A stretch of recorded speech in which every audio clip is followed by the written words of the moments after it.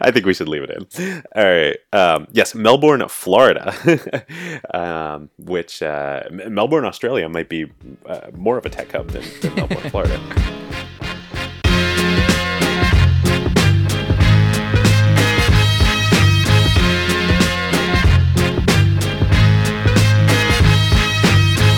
Welcome back to episode 30 of Acquired, the podcast about technology acquisitions and IPOs. I'm Ben Gilbert. I'm David Rosenthal. And we are your hosts. Today's episode, we're covering two acquisitions that we believe go together nicely. Apple's acquisition of PA Semi and AuthenTec. We think it's a really nice way to mark the 10th anniversary of the iPhone, just a few weeks ago. These acquisitions led Apple's A-series chips inside the phone and the Touch ID sensor, which have a nice confluence where they work together well. Indeed. David, how are you doing today? I am doing good. I am in cold but sunny Boston today. Hey, I'm in cold but cloudy Seattle. It's kind of crazy that this is episode 30. I feel like we need like a birthday party for Acquired or something. We're getting old. I know. Well, I'm marking it by being highly, highly caffeinated. And for listeners, most episodes we record in the evenings. And today I'm recording from home. David's recording from the road and sipping coffee. Morning show. Yeah. All right. Should we dive into it with the history and facts? I think so. I just want to throw in a quick note before we dive in. We want to say if you've been a listener of the show for a long time, or if you're new to the show and like the episode, we would love a review on iTunes. We'd really appreciate sharing with your friends on Twitter, Facebook, LinkedIn, emailing out to your company, whatever you feel is appropriate. It's how we grow the show, and it's how we get new listeners. And also want to let everyone know we have a Slack channel. We talked about it a lot at earlier episodes in the show, but haven't mentioned it in a while. There's over 400 of us in the Acquired community hanging out and talking about deals that happen in real time that are too recent to cover on the show, talking about past episodes, sharing tips, posting jobs, all sorts of things. So join us. If you go to acquired.fm, you can join the Slack there. Yeah, awesome. Look forward to seeing many of you in there. All right, let's dive in. So I'm going to start with PA Semi, which was funny when we were chatting about preparing for the show. Ben was like, oh yeah, weren't they like based in Israel or something? I was like, I don't think so. And then I looked it up, and it turns out that PA Semi, it was founded in 2003, and it was originally called Palo Alto Semiconductor. But then, like, right after they were founded, they moved to Santa Clara. So rather than changing the name, they just decided to go by PA Semi, because they were no longer in Palo Alto, but right down the street. So the founder of the original Palo Alto Semiconductor was actually kind of a celebrity in the chip design industry called Dan Dobriful. I hope I'm pronouncing that right. But he had been a lead chip designer way back in the 70s and 80s for DEC, and had become kind of a celebrity in the field. He actually wrote a leading textbook that talked about chip design that was used at colleges all across the country. And he worked first on the DEC Alpha chip while he was there in the 70s and 80s. And then he got involved in the ARM world and built the team moved to California and built the team in California for DEC that made the strong ARM processors, which were sort of higher powered versions of processors based on the ARM chipset. And they tried to commercialize it and thought maybe, sort of mobile devices might be an application for this. This was in the mid-90s. Couldn't make it work. They end up selling the whole division to Intel. Dan goes with it to Intel, and then that becomes the X-Scale chip at Intel, which would power a lot of the BlackBerries that RIM was putting out in the late 90s and early 2000s, which was kind of cool. Yeah. Do you think we should take a minute just to, for less, this is an extremely technical episode, for folks not in the semiconductor world and which includes Ben and me. And yeah, right. That's a great thing to start off with. Should we sort of explain the difference between ARM and x86 and at least at a high level? And yeah. Let's do that at a high level. Why don't you go ahead and also good disclaimer here that Ben and I are sort of playing experts on TV here about the semiconductor industry, but I'm sure we're going to miss a lot of stuff. So listeners, if you know about semis, jump in the Slack or email us and tell us what we got wrong, and we'll correct ourselves on a following show. Yeah, so without getting too into the details, typically computers, as we know them, desktop computers, laptops, and servers use x86 architecture from Intel. And there were efforts made kind of starting, or at least most popularized by ARM, to do a different chip architecture that with a different instruction set of assembly language that was more restricted but a lot lower power. And Intel has had attempts over the years to come up with lower power chips. The Atom processor is a great example of this, but the reason why ARM chips in our iPhones, iPads, and many other things have come to be extremely popular in the last few years is because as we move to mobile devices, we have stricter power requirements when we cannot plug things into the wall. Yeah, and we'll get into this in a minute when we actually get into PA Semi, but that's exactly what Dan became known for, Dan Dauberful, as sort of an expert on pushing the limits of this power to performance trade-off in chip design. But so this first strong arm, is kind of too early for the market in this. And so he leaves Intel in the late 90s and actually founds another company before starting PA Semi, and that's a company called SciByte. And SciByte is focused on making chips for, this is sort of like, the run-up of the internet bubble, making chips for routers and networking gear, because everybody's, these are like the 3Com days, and everybody's obsessed with the build out of internet infrastructure. So the big market for chips is actually in, Cisco 3Com routers. And SciByte is sort of like hits the timing exactly right for the market, ends up getting acquired by Broadcom, the big chip company, public chip company, before they even released their product for over $2 billion in late 2000. Wow. Talk about being in the right place at the right time. And this is great. This is where Dan's textbook, it turns out, helps in this acquisition, because the CEO of Broadcom gave a quote to the Wall Street Journal about the acquisition. It said, he first came across Mr. Dauberful in college when he studied the engineer's textbook on processor design. And he quotes and he says, SciByte has the best engineering team he's ever seen.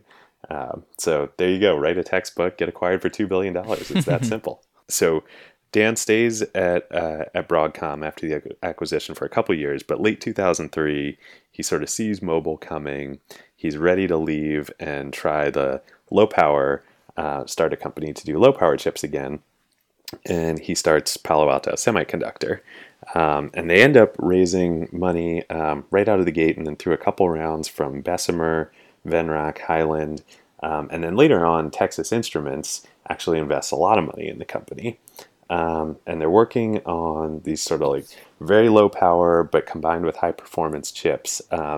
But they're initially using the power instruction set architecture, which is, as Ben was mentioning, x86 and ARM. That's a third instruction set that folks might remember was initially used by Macs before Steve Jobs made the famous announcement that Macs were going to switch to Intel.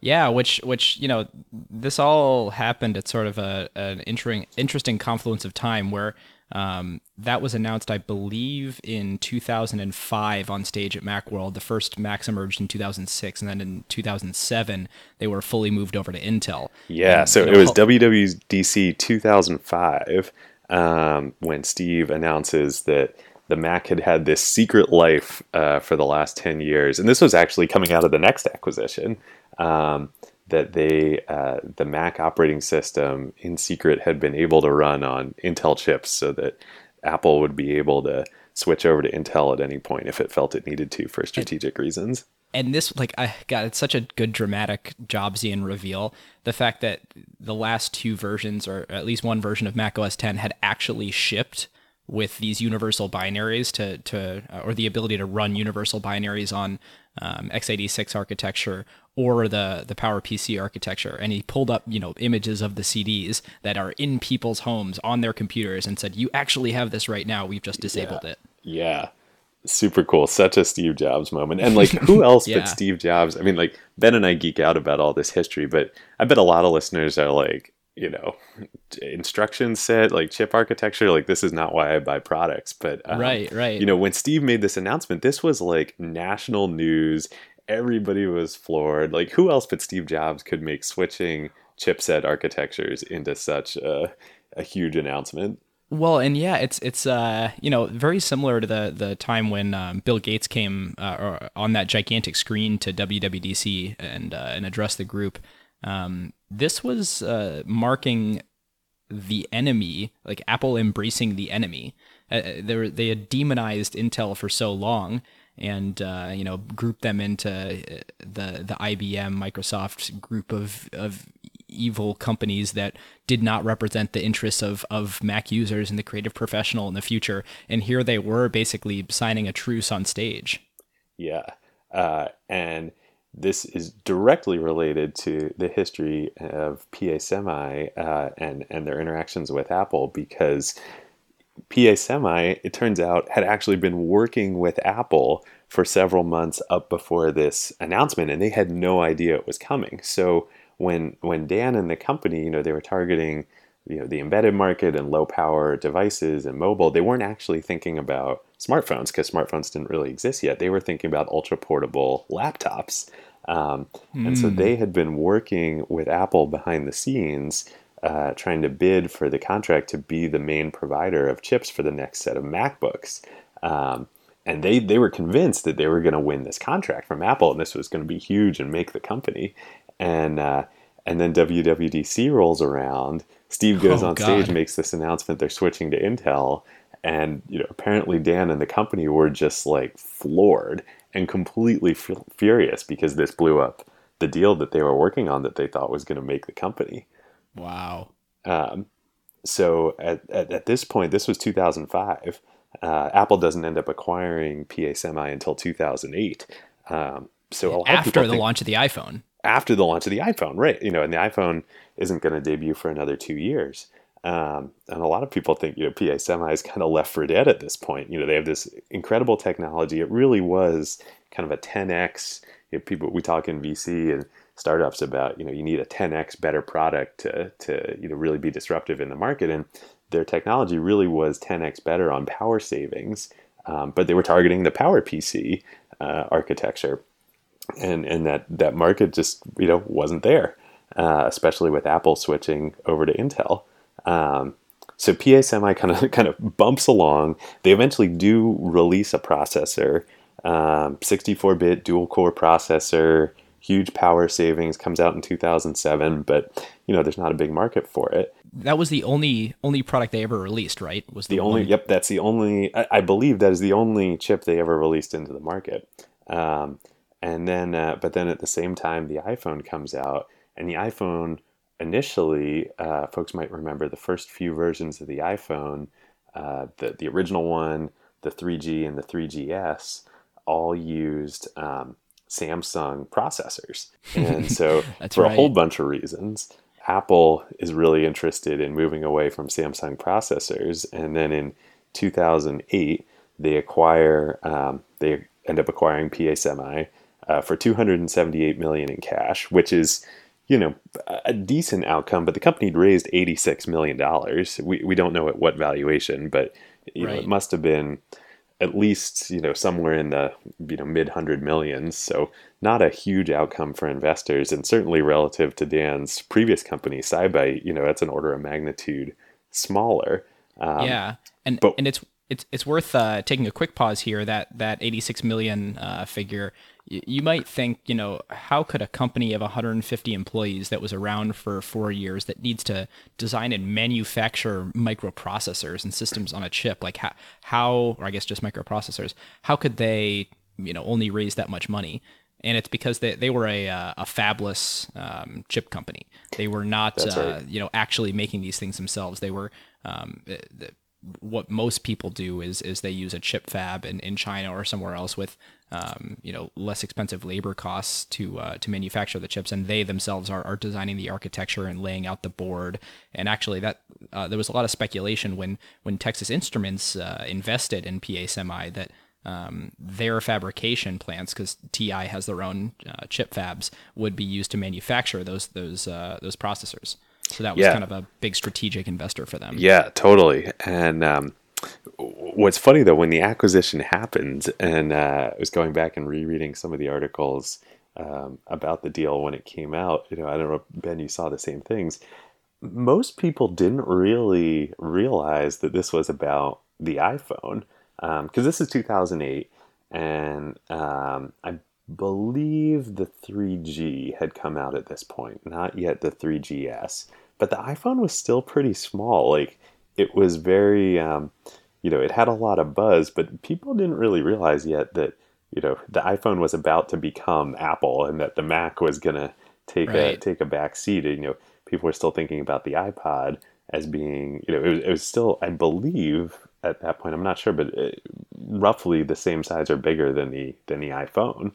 Um, and so all the press at the time of the deal was they were really confused about, like, why is Apple finally buying PA Semi? They switched to Intel. Are they thinking about a new ultra portable that they're bringing out, that they might bring back the PowerPC architecture? Well, I mean, it is interesting. I'd love to get your take on this. Like, what? I mean, they were clearly brilliant people there that were specifically brilliant at chip design, but they weren't working on ARM processors. So No, but what did happen is, right away they basically stopped all the work that PA Semi was doing on their own stuff, and they put the team on.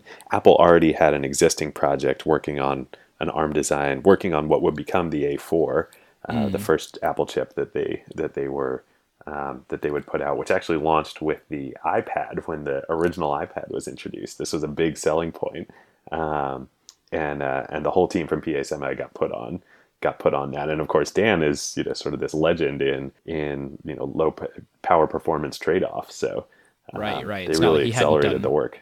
Yeah, good point. So yeah, 2010, Steve Jobs introduces the original iPad, and it was really fun doing the research, going back, watching that keynote and watching the product introduction video. Scott Forstall takes up like half of the video of the product video, which is pretty funny. Yeah, poor guy.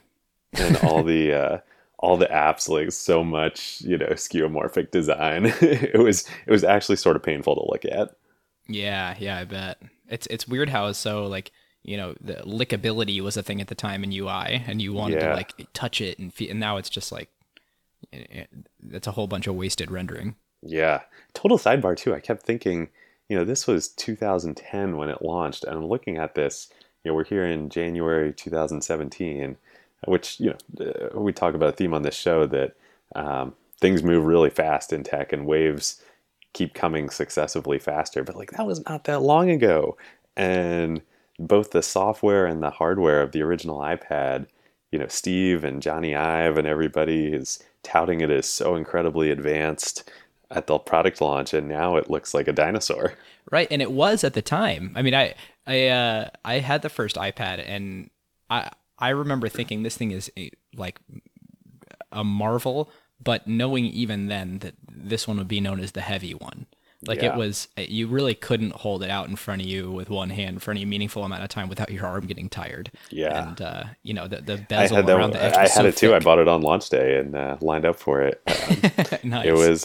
It was great. I used it so much, but now, now I've got my iPhone 7 Plus. I don't have an iPad anymore, and it's like weighs, has almost as much screen real estate, maybe not almost, a significant enough screen real estate, and weighs almost nothing, and battery lasts forever. Amazing how technology moves. Truly. So that's the story of PA Semi.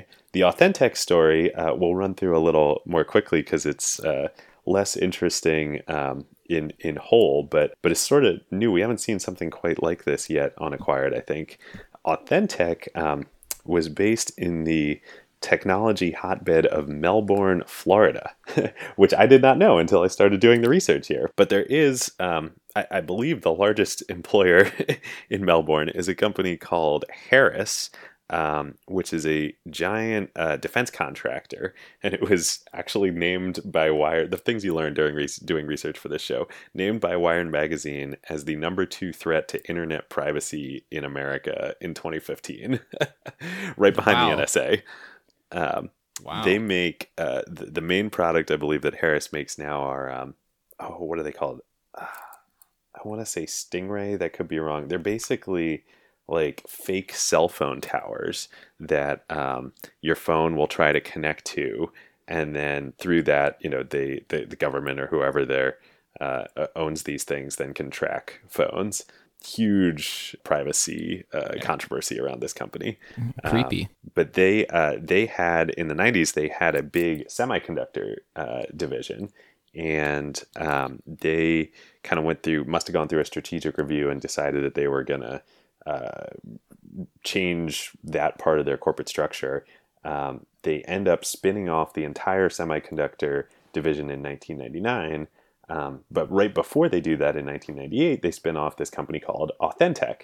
And AuthenTec was going to work on specific, security and authentication technology for embedded devices. And this was back in 1998, so way before smartphones are even a concept.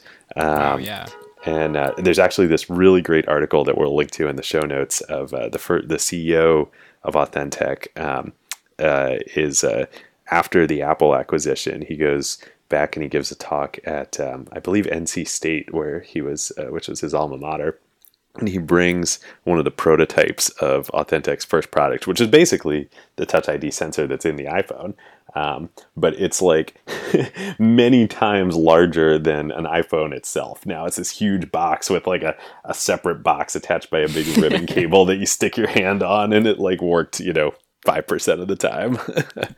To draw an analogy, it sure reminds me of playing with an Oculus in 2016, Yeah, 2017, yeah, right? definitely. So Authentech works on this technology for a long time. They actually go public themselves in 2007. We keep refining the technology and selling it to any customers along the way and applications that would find it interesting. And then finally, in 2011, they do sort of a collaboration with NXP Semiconductors and a software firm called Device Fidelity that was working on mobile payment software, and they sort of like create this suite of both hardware and software that's aimed to enable fingerprint authentication for NFC mobile payments for the Android ecosystem. It's So it, this was kind of the age of when everybody was all excited about NFC, and yeah. this was a big selling point for a lot of Android phone manufacturers.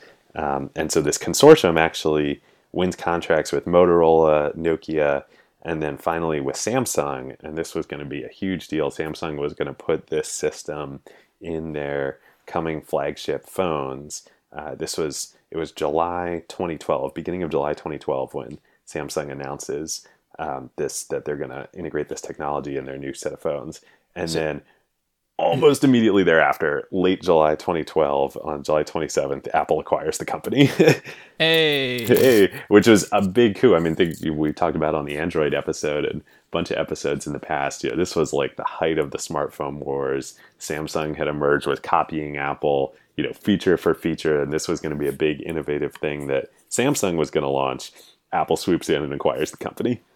and it's interesting that I remember hearing about this when it happened and looking it up and going, "Oh, fingerprint recognition," and kind of being like, "Well, maybe they'll do that on Macs at some point or the iPhone at some point." But the thing that totally got lost in that story was the payment stuff. And Yeah, it's funny that with Apple Pay becoming one of the major advantages to having Touch ID, that that had its roots all the way back in Authentic.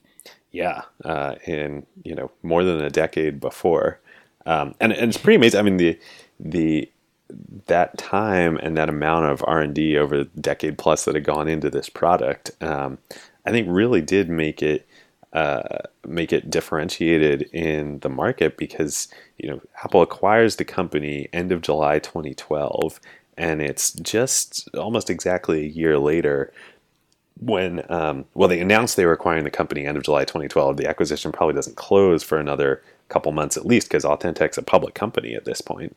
Right.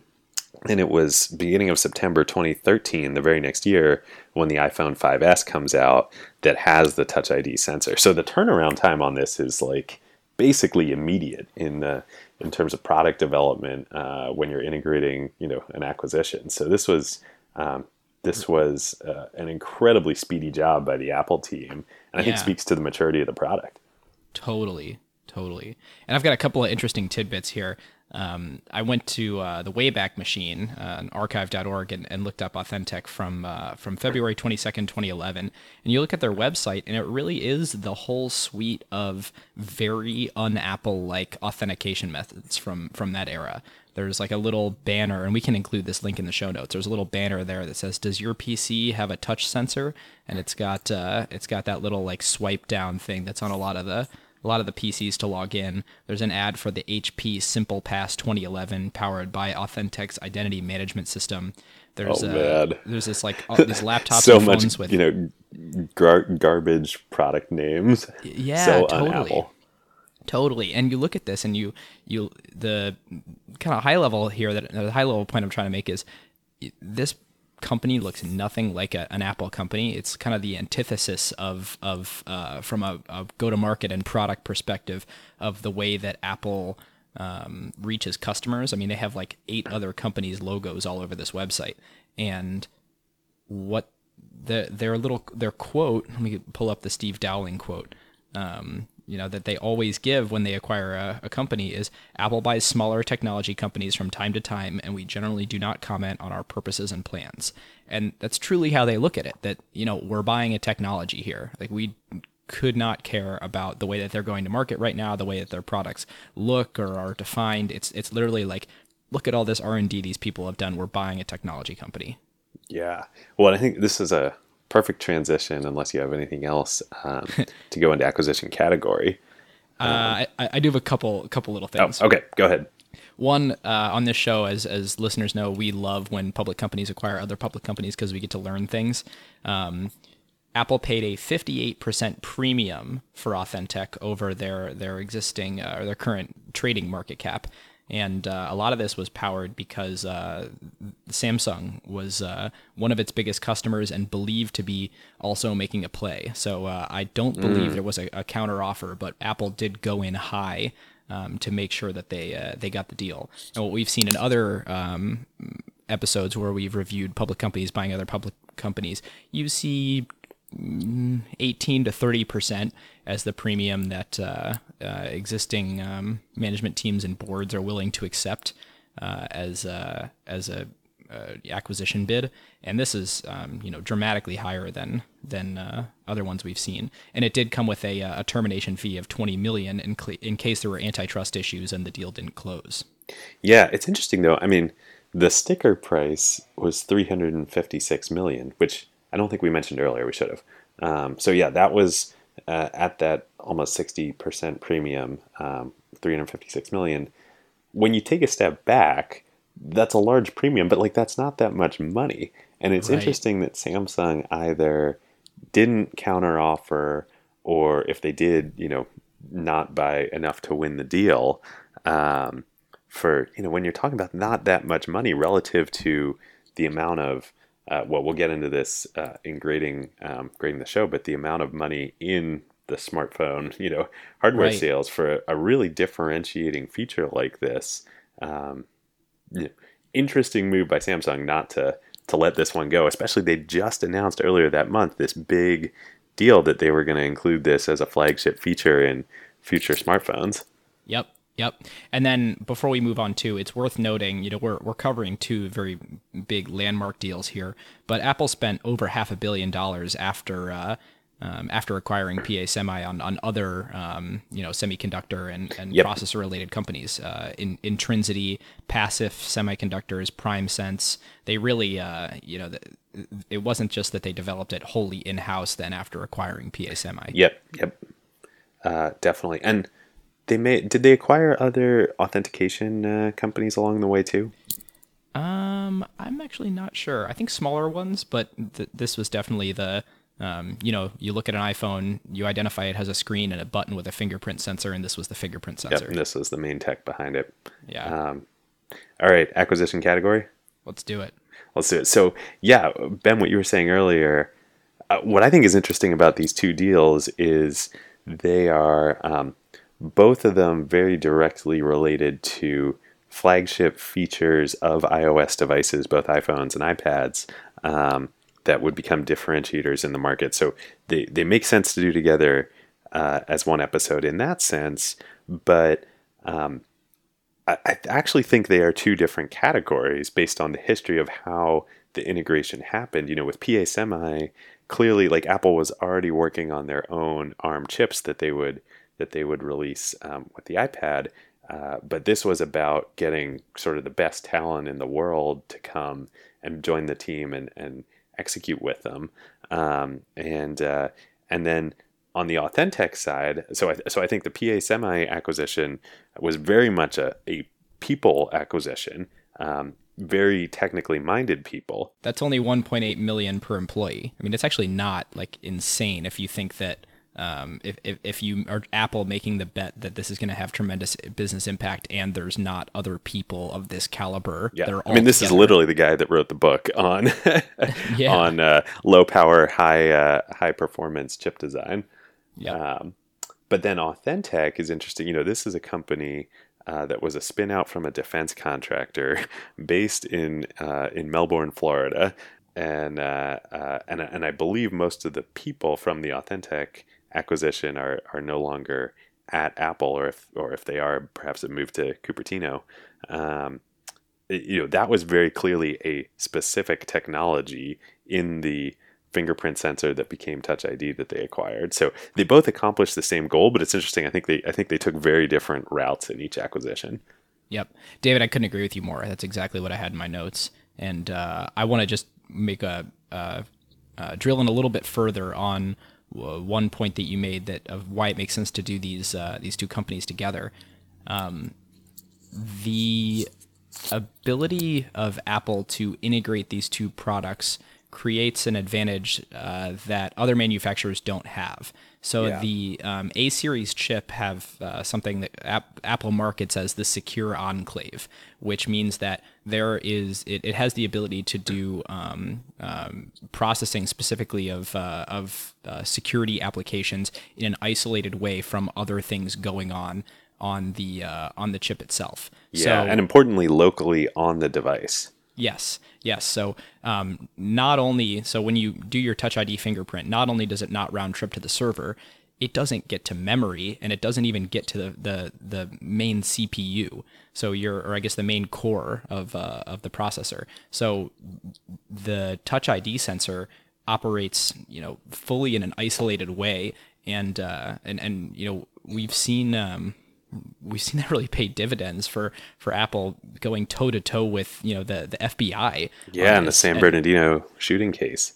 Yeah, and I think when Apple plants a flag in the ground and says we're serious about device security, and that I don't want to get into the morality and politics of that because I think that's a different discussion, but they really are able to say that all the security vectors that people would normally do to get into devices by rooting it or having direct hardware access, like those fingerprints and the ghosts in memory of those fingerprints don't even ever exist to be able to go and get them later.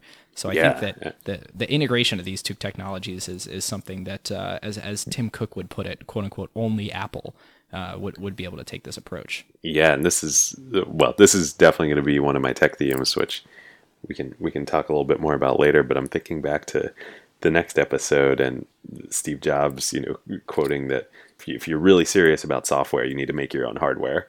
And which I think he ripped off from Alan Kay, right? Yes, exactly. And he attributed the quote to Alan Kay when he said it, but the classic case of that here, and it really is. I mean, this is a key differentiator of the iOS ecosystem and devices now for a lot of people, especially in the post privacy, post truth world we live in. Oh man, that no other, the Android ecosystem can't make these claims. No other device manufacturer can. Also, I find it incredibly ironic that AuthenTec is a spin out from a major defense contractor ranked by Wired magazine as right behind the NSA in terms of, decreasing privacy on the internet, and then becomes a cornerstone of Apple's privacy strategy. Yeah. The irony is thick. It is thick. All right, should we move on to what would have happened otherwise? Yeah, and I think one thing that I want to raise now, but not talk about until we're grading it, is I talked about this, this Tim Cook marketing speak, only Apple, and the advantage that these two technologies combined together under the same roof and the same engineering team give. I think it's interesting for us later to examine what was the actual business impact of that. Yeah.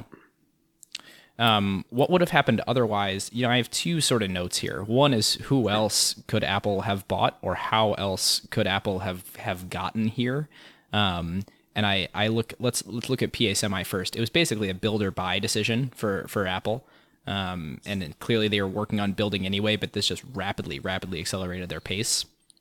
And then with AuthenTec, it truly was competitive. Like, Samsung was very clearly skating in the same place, and they were already AuthenTec was already sort of in the Android ecosystem. So it wouldn't have surprised me if somebody in the Android ecosystem that was budding and becoming at this point, I think it was kind of overtaking Apple and becoming the more popular, not the more profitable, but the more popular operating system. And I could see that one going to a different company. And then the question for Apple is, how would they have been able to build out the feature that they wanted to build without bringing AuthenTec in house? Yep, spot on. And I think this whole that discussion, especially Samsung's failure to either submit a competitive bid for AuthenTec or a compelling one, I think just really reflects the difference in perspective about products at Apple versus many of their competitors in the ecosystem. Apple really, say what you will about them, and I think they, as we move further into the maturing phase of mobile devices, and people start to look to the next generation, there are a lot of legitimate questions about Apple's future right now, but they really think about products from a whole product sense, and from a user-centric and compellingness to a user perspective. And they realized that they had a vision of what this integrated product that we were just talking about, about not only the convenience of unlocking your phone and paying with your fingerprint for mobile devices, but the security and the necessity of doing that with in-house technologies versus their competitors in the Android ecosystem. And I really don't think any of them can make the same claims around both security and privacy and also seamlessness that Apple can in this arena. Nope, totally agreed. There's one other thing I don't think it's insightful. I just find it hilarious that in 2008, CNET wrote this article that was pointing out that Apple made a choice here with ARM with the iPhone, and yet Intel, their partner for all their Mac computers, had a low power chip they were developing called the Atom, and they write this whole article analyzing why it seems like Apple's not going to go with the Atom chip. But the title of the article is "Apple Unlikely to Get Up an Atom." And I just read it and it was like, boo. That's like a dad joke if I ever heard one. All right, tech themes? Tech themes. I don't know if this was apparent to them at the time, but when you look at the proliferation of applications that Apple has been able to go into with first-party hardware that they never would have dreamed of 10 years ago, it's incredible, and it's all powered by the work that they did on the A-series chips. So we look at the Apple Watch, which has the S2 chip, which is the system. They call it the system in a package. So not just the system on a chip, but they actually package other sensors with it. The ear pods have custom silicon, the W1 chip. The touch bar has the T1, which basically is a forked version of watchOS that it runs, and is a similar architecture. It's incredible that Apple's been able to so finely tune their products because they've been able to control the underlying chip and surrounding pieces of that rather than buying it from a third party. And Apple we view as a vertically integrated company, and they're really they're modular in so many ways. They have tons of suppliers. They negotiate fiercely. They combine hundreds of other companies' products into their own, and then put a nice case on it. But for the things that they think can really differentiate them and really provide a strategic advantage for the long term, they bring it in house, and doing that with the silicon and vertically integrating the silicon into all their products really enabled all these new product categories that they're trying to go after today. And I don't think any of them will be as successful or profitable as the iPhone. I think that was a unique moment in history, but it sure is allowing them to go new places. Yeah, this was one of mine too. That talked about sort of this idea that if you care about software, you make your own hardware. The Alan Kay concept. But I think it's I wanted to talk about it in the lens of there's very, very few technology companies that really take that to heart, and they tend to be the giant, most successful, enduring companies that do. The Apple. Google with what they're doing with their data centers, and with and then slightly one level up the stack with TensorFlow and all the machine learning tools and technology they're creating. Amazon, certainly with Amazon Web Services, and I think that balance. If you really want to build an enormous and sustaining technology franchise. And certainly Microsoft does this too, and Facebook is beginning to. You have to make that transition, but you can't do that as a startup, right? Like it would be a fool's errand, Well, Xiaomi tried. Yeah, well, right, and they are, at this moment in time, I think struggling a little bit relative to expectations. Yeah. But like Baidu does this same thing, Alibaba. But the question of when to make that transition in the life cycle of the company is an important strategic one. Certainly. I don't think I would recommend baby startups doing it. As a startup, you want to embrace standing on the shoulders of giants. But at some point, if you really want to compete with the big boys, you kind of have to become a giant yourself. It's true. It's true. Another interesting data point on this. So according to Geekbench, and this is from a Verge article we can link to, called the iPhone 7 A10 Fusion Processor and Intel's Future, the single-core performance of Apple's latest generation of smartphone processors, the A10 Fusion, has basically caught up with Intel's laptop CPUs, and actually rivals the single-core performance of the Mac Pro. I mean, albeit a few years old, but like the single-core performance of the chip in my phone is rivaling Intel's laptop chips, and of course, there's all sorts of advantages to being in a tower. You can put in GPUs and as much RAM as you want, and a lot more complexity without having to worry about storage. But the market for those really high end that high end power is shrinking, and the market for low power chips is growing dramatically. Yeah, it has grown dramatically. What I've found since upgrading to the 7 Plus, I had the 6 Plus, not the S, the sort of 2.5-year-old model at this point before upgrading. Like I've noticed a dramatic difference in performance. Yeah. If we really want to go tech trends and themes, how much does all this matter going forward? It's clearly been super important in the last decade to have all this power on our phones, but are we going to shift back toward the TikTok of powerful on the client, powerful on the server, powerful on the client, powerful on the server? Like in this world of cloud and machine learning and relying on a lot of remote infrastructure for our computing, is this going to be less of a competitive differentiator? And how much does this world of ARM matter in the land of machine learning and cloud?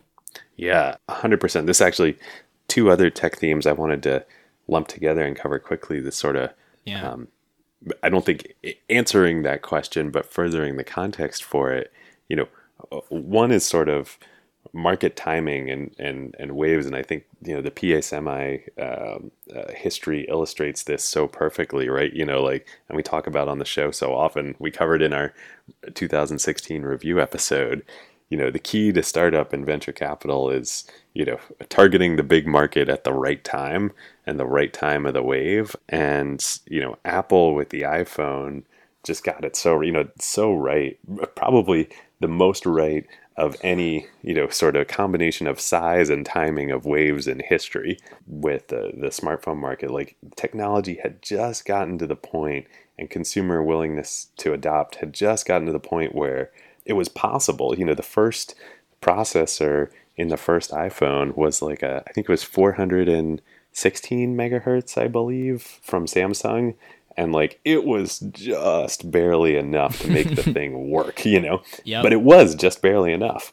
But now, as the market has matured, and we've got a chip in our iPhones that literally is as powerful as a Mac Pro a couple years ago, how much more power do we need? We're at a mature point, at least maturing point in the smartphone market. And then the other theme I wanted to tie that to is just like, both of these acquisitions are total Clayton Christensen sustaining innovations, not disruptive innovations. They are sustaining this wave that Apple's on. But as you pointed out with your question, the critical question for the tech industry, for us as investors, as startups, as people working in it right now, is what is the next wave? Because this past wave that we've been riding of mobile and smartphones, while being the largest and most prolific in history, it's mature now. It's cresting. Yeah, and the title of that book and the phrase "what got you here won't get you there" starts to come to mind. Where we're going to get into grading here in a minute, but having their own in-house silicon and to a lesser extent security features gave Apple a lot of advantages to keep their experience lead over Samsung and other Android manufacturers, and to really like be able to produce the best quality, most differentiated experience phones. And I think that was hundreds of billions of dollars in revenue that we can attribute to that. But looking around and as the dust starts to settle today, and looking at what's next, I am not convinced it actually sets Apple up for the future in a way that matters in the next wave of experiences. Yep. Completely agree. Especially if the next wave of experiences are primarily machine learning driven, data and data science driven, and most importantly, as a result of that, service driven innovations. Not hardware, not software, but service driven innovations. That is not in Apple's DNA. No, it's not. And they I forget what they called it. Differential. What's the thing where they do the machine learning on the device for the photos that they touted at WWDC? Oh, I don't remember. Differential I'll look it up. privacy. Yeah. Well, you do that, listeners. Apple is taking the position that they can do a lot of this really advanced machine learning and cool applications that you're seeing from Google and others, that they can do it on the device, and they can do it without sending your identifiable information into the cloud and potentially compromising your security at a request in the future. And they're publishing papers on it, and they're using a lot of methods that were published by Google engineers years ago. And it's interesting. I fundamentally don't think that that the on-device way of doing this will win out in the long run relative to having all of your data in close proximity to each other that's not bandwidth constrained, all in data centers. Yeah. Yeah. I mean, we're still in early innings of this wave, so we don't know. But I do tend to agree with you. I mean, to the extent that the quality of machine learning and data science is driven by the volume and the quality of data that you have. Siloing that data to just what the storage available on your local device and your own data generated from it versus a Google like approach where it's unfathomable amounts of data across the entire world interacting with your product in real time, in all their data centers across the world. I think Google's going to win that. So we'll I think so see. too. Google, Amazon, Microsoft, like one of these, Yep. not Apple, I don't think. I don't think so. Yeah, differential privacy is the name of that feature. Got it. Yeah, you want to move on to grading it? I think so. So for me, this really is kind of as we were talking about, sort of a tale of two cities, a tale of two acquisitions. Was the best of acquisitions, was the worst of acquisitions for Apple. On these two companies, they spent a combined $634 million, and then as Ben pointed out, they acquired many other smaller companies in the same, also in silicon design. So let's call it another $500 million-ish. Let's say they spent around $1 billion on this, on these teams and technologies. From the time they launched the A4 in the iPhone, which was with the iPhone 4, and let's just only look at iPhone and look at the generations from iPhone 4 to iPhone 6. So not the 6S, not the most recent 7. It's roughly 4-ish years. And let's just say as a proxy that that's sort of the competitive advantage period granted by these acquisitions and the speed with which they were able to deploy these differentiating features versus the market. Those generations of iPhones sold about 720 million-ish units at roughly a $600 average selling price. It's a little higher. So that's over $400 billion of revenue. And let's assume about a 40-ish% gross margin. It's actually a little higher. You're at sort of $170 billion of gross margin generated by units during that time. And then, so, trying to do the math here, like, okay, how much of that is attributable? How much of those sales are attributable to these differentiated features? I don't know, 10%, 5%. Let's take 5%. That's still almost $10 billion in incremental sort of contribution margin from these acquisitions. So versus $1 billion spent 10 to 1, that's great.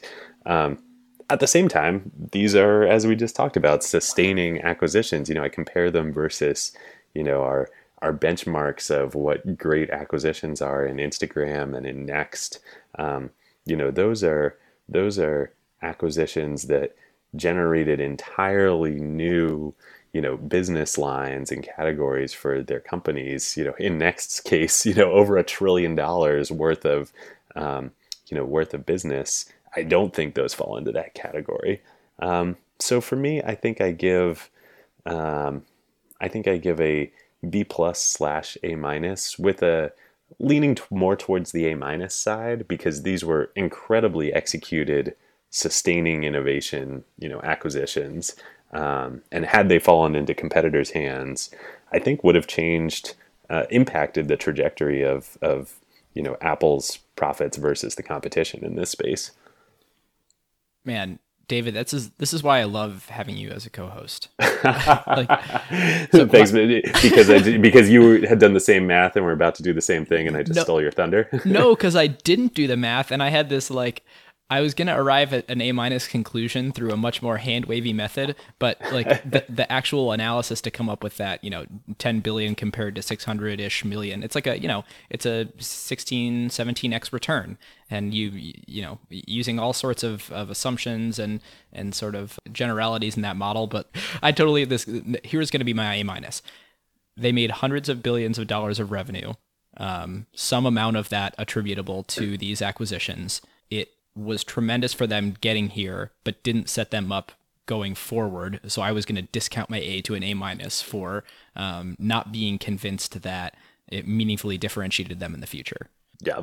Well, I think we probably both, together we're both at the right combination of database analysis and big picture gut feel here. And I think you're totally, I just can't these were incredibly well executed acquisitions, but I just can't put them in the same league as Instagram and Nest.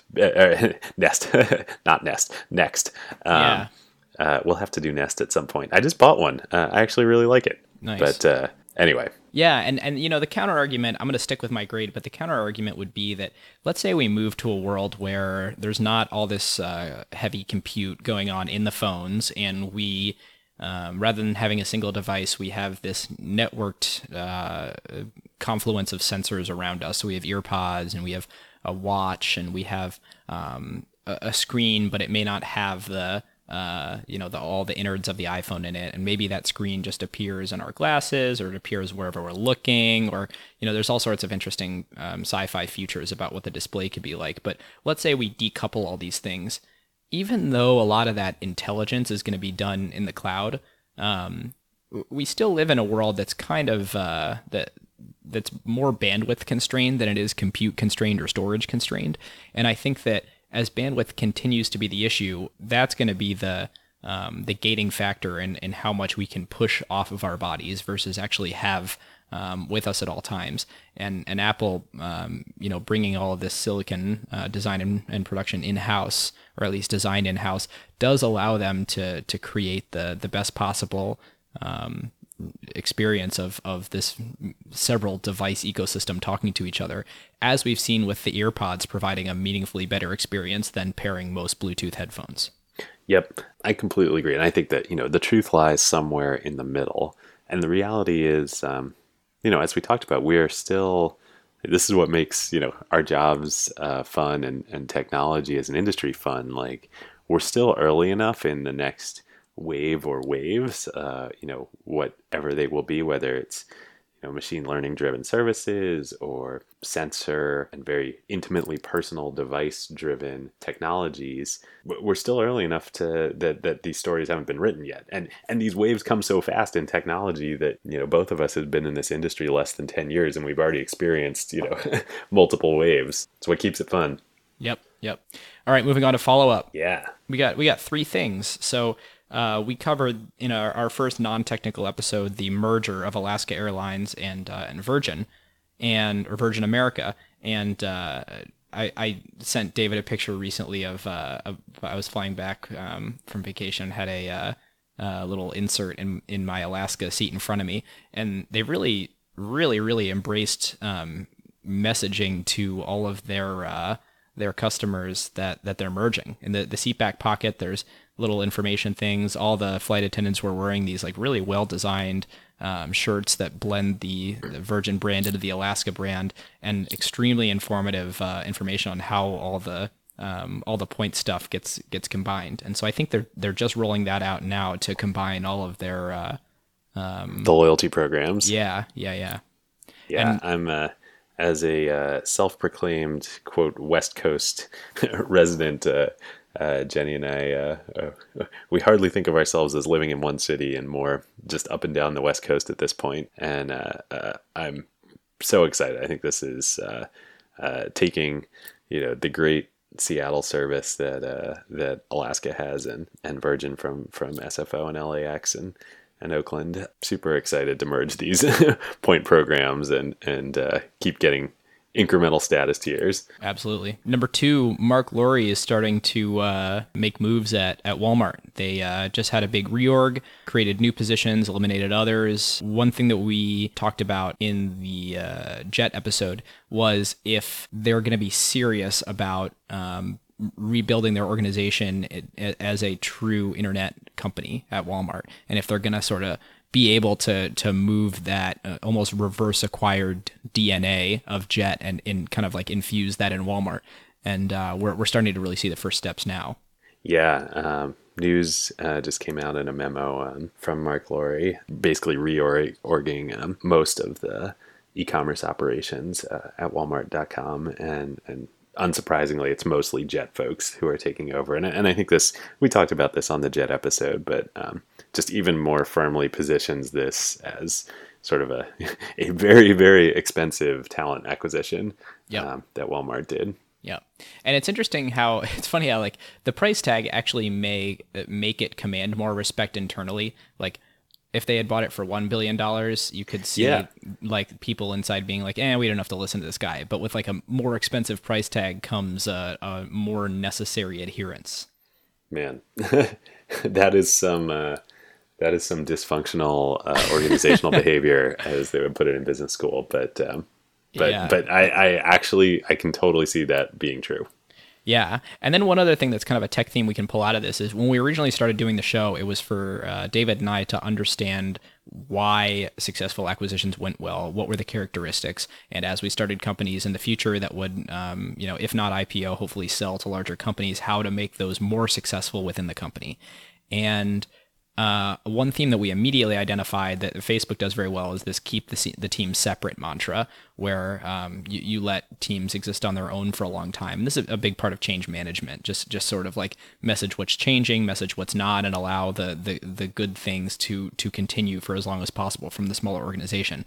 A second big one that we're now seeing that I think we saw first in the Accompli episode where Javier Soltero took the lead for all of Outlook at Microsoft Yep. is when you acquire the company, promote their leader to be the leader of the organization that they're coming into, and allow all the goodness from the company that you acquired to actually grow in that much larger tree of the organization chart rather than existing just down in their little thing. Yep. Well, and I think it really depends on what the acquiring organization's sort of goals and needs and realities are. Facebook can take the luxury with a lot of their acquisitions of letting them, flourish and operate on their own, because the core Facebook business at this point, we talked about on the IPO episode, at one point it was quite challenged, but at this point is doing so well, versus a Walmart where they're just battening down the hatches versus Amazon. And in particular, I gotta think, if I'm at Walmart right now and I see Amazon Go, Amazon Prime Air, and drone deliveries, like I've got to be just terrified of what Yeah. that's going to do to my business. They don't have that luxury. Right. Right. Third and last follow-up we wanted to do is the news to be expected. Drama is mounting around the Snap Inc. IPO that is hotly expected in a few months. There was an article, a series of articles, I believe right at the end of 2016, about potential fraud at the company and overstating their growth numbers. And then news just came out this week that unsurprisingly, Evan Spiegel and Bobby Murphy are going to have super voting shares and control the vast majority of the voting shares of the company. This is going to make for an excellent acquired episode when the IPO finally does happen later this year. We can't wait to get all these issues at least resolved in the context of the IPO and dig in. Yep. I can't wait either. All right, with that, should we wrap up with carve-outs? Yeah. So mine, I was going to recommend a whole blog, but I want to save more posts on this blog for future carve-outs because there's so many good ones. There's a guy named Michael Lopp, who was a longtime engineering manager at Apple and then Pinterest, and now I believe he runs engineering at Slack, and he writes under the pseudonym Rands, and he writes at randsinrepose.com. And there's a great piece that he wrote late last year called The Situation. And it's about that situation where something bad happened at your company. You need to have a meeting about it. Everybody's sitting there in the meeting and kind of the all looking at each other like, uh-oh, what's the right protocol for this? Like, who's on the line? What do we need to do? What are the steps? And it's all about the way that you feel in that moment in a really beautiful writing style, and a pretty good actual means of dealing with escalation like this, and understanding, what are the logical steps that need to be taken in varying types of situations. So just love his writing style. Obviously, the content is super applicable for anyone in a tech or engineering organization, and highly recommend it. Yeah, probably even beyond tech and engineering organizations. The Right. number of quote unquote situations I come across on a monthly, if not weekly basis. I need to read that post. It's great. He wrote. It's part of a lot of his posts are basically the pre-writing for a book called Managing Humans that Cool. he's got. So I think I haven't read the book yet. It'll probably be my carve out when I actually do read it, but highly recommend it. It reminds me of total aside, but when I came back from business school to Madrona and first started working on boards as a venture capitalist, I asked Sujal Patel, who was the founder and CEO of Isilon, was a very successful storage company and former Madrona portfolio company in Seattle. Sort of what advice he had as a successful CEO, and having worked with lots of VCs, Madrona and Sequoia and many others on his board, and what advice would he give me? He said, the biggest thing, just don't freak out. And I've tried to take that to heart. He's like, yeah, things are going to happen in any journey. And if you freak out as a board member, then you make me as a CEO freak out. And then that makes everyone else at the company freak out. And then that leads to bad decisions, Oh, I love that. Keep a steady hand. Cool. My carve out is a fun one.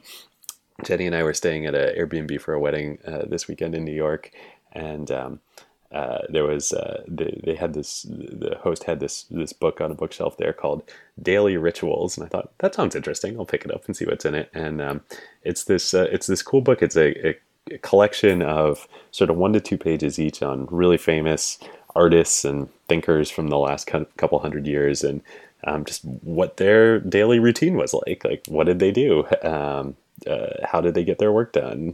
How did they spend their time? And super interesting in the wide variety of, some people like Benjamin Franklin and others like very, very disciplined, very, very regimented in their lives, and, devoted hours to work and really good health habits and those things. And then others are like, Voltaire.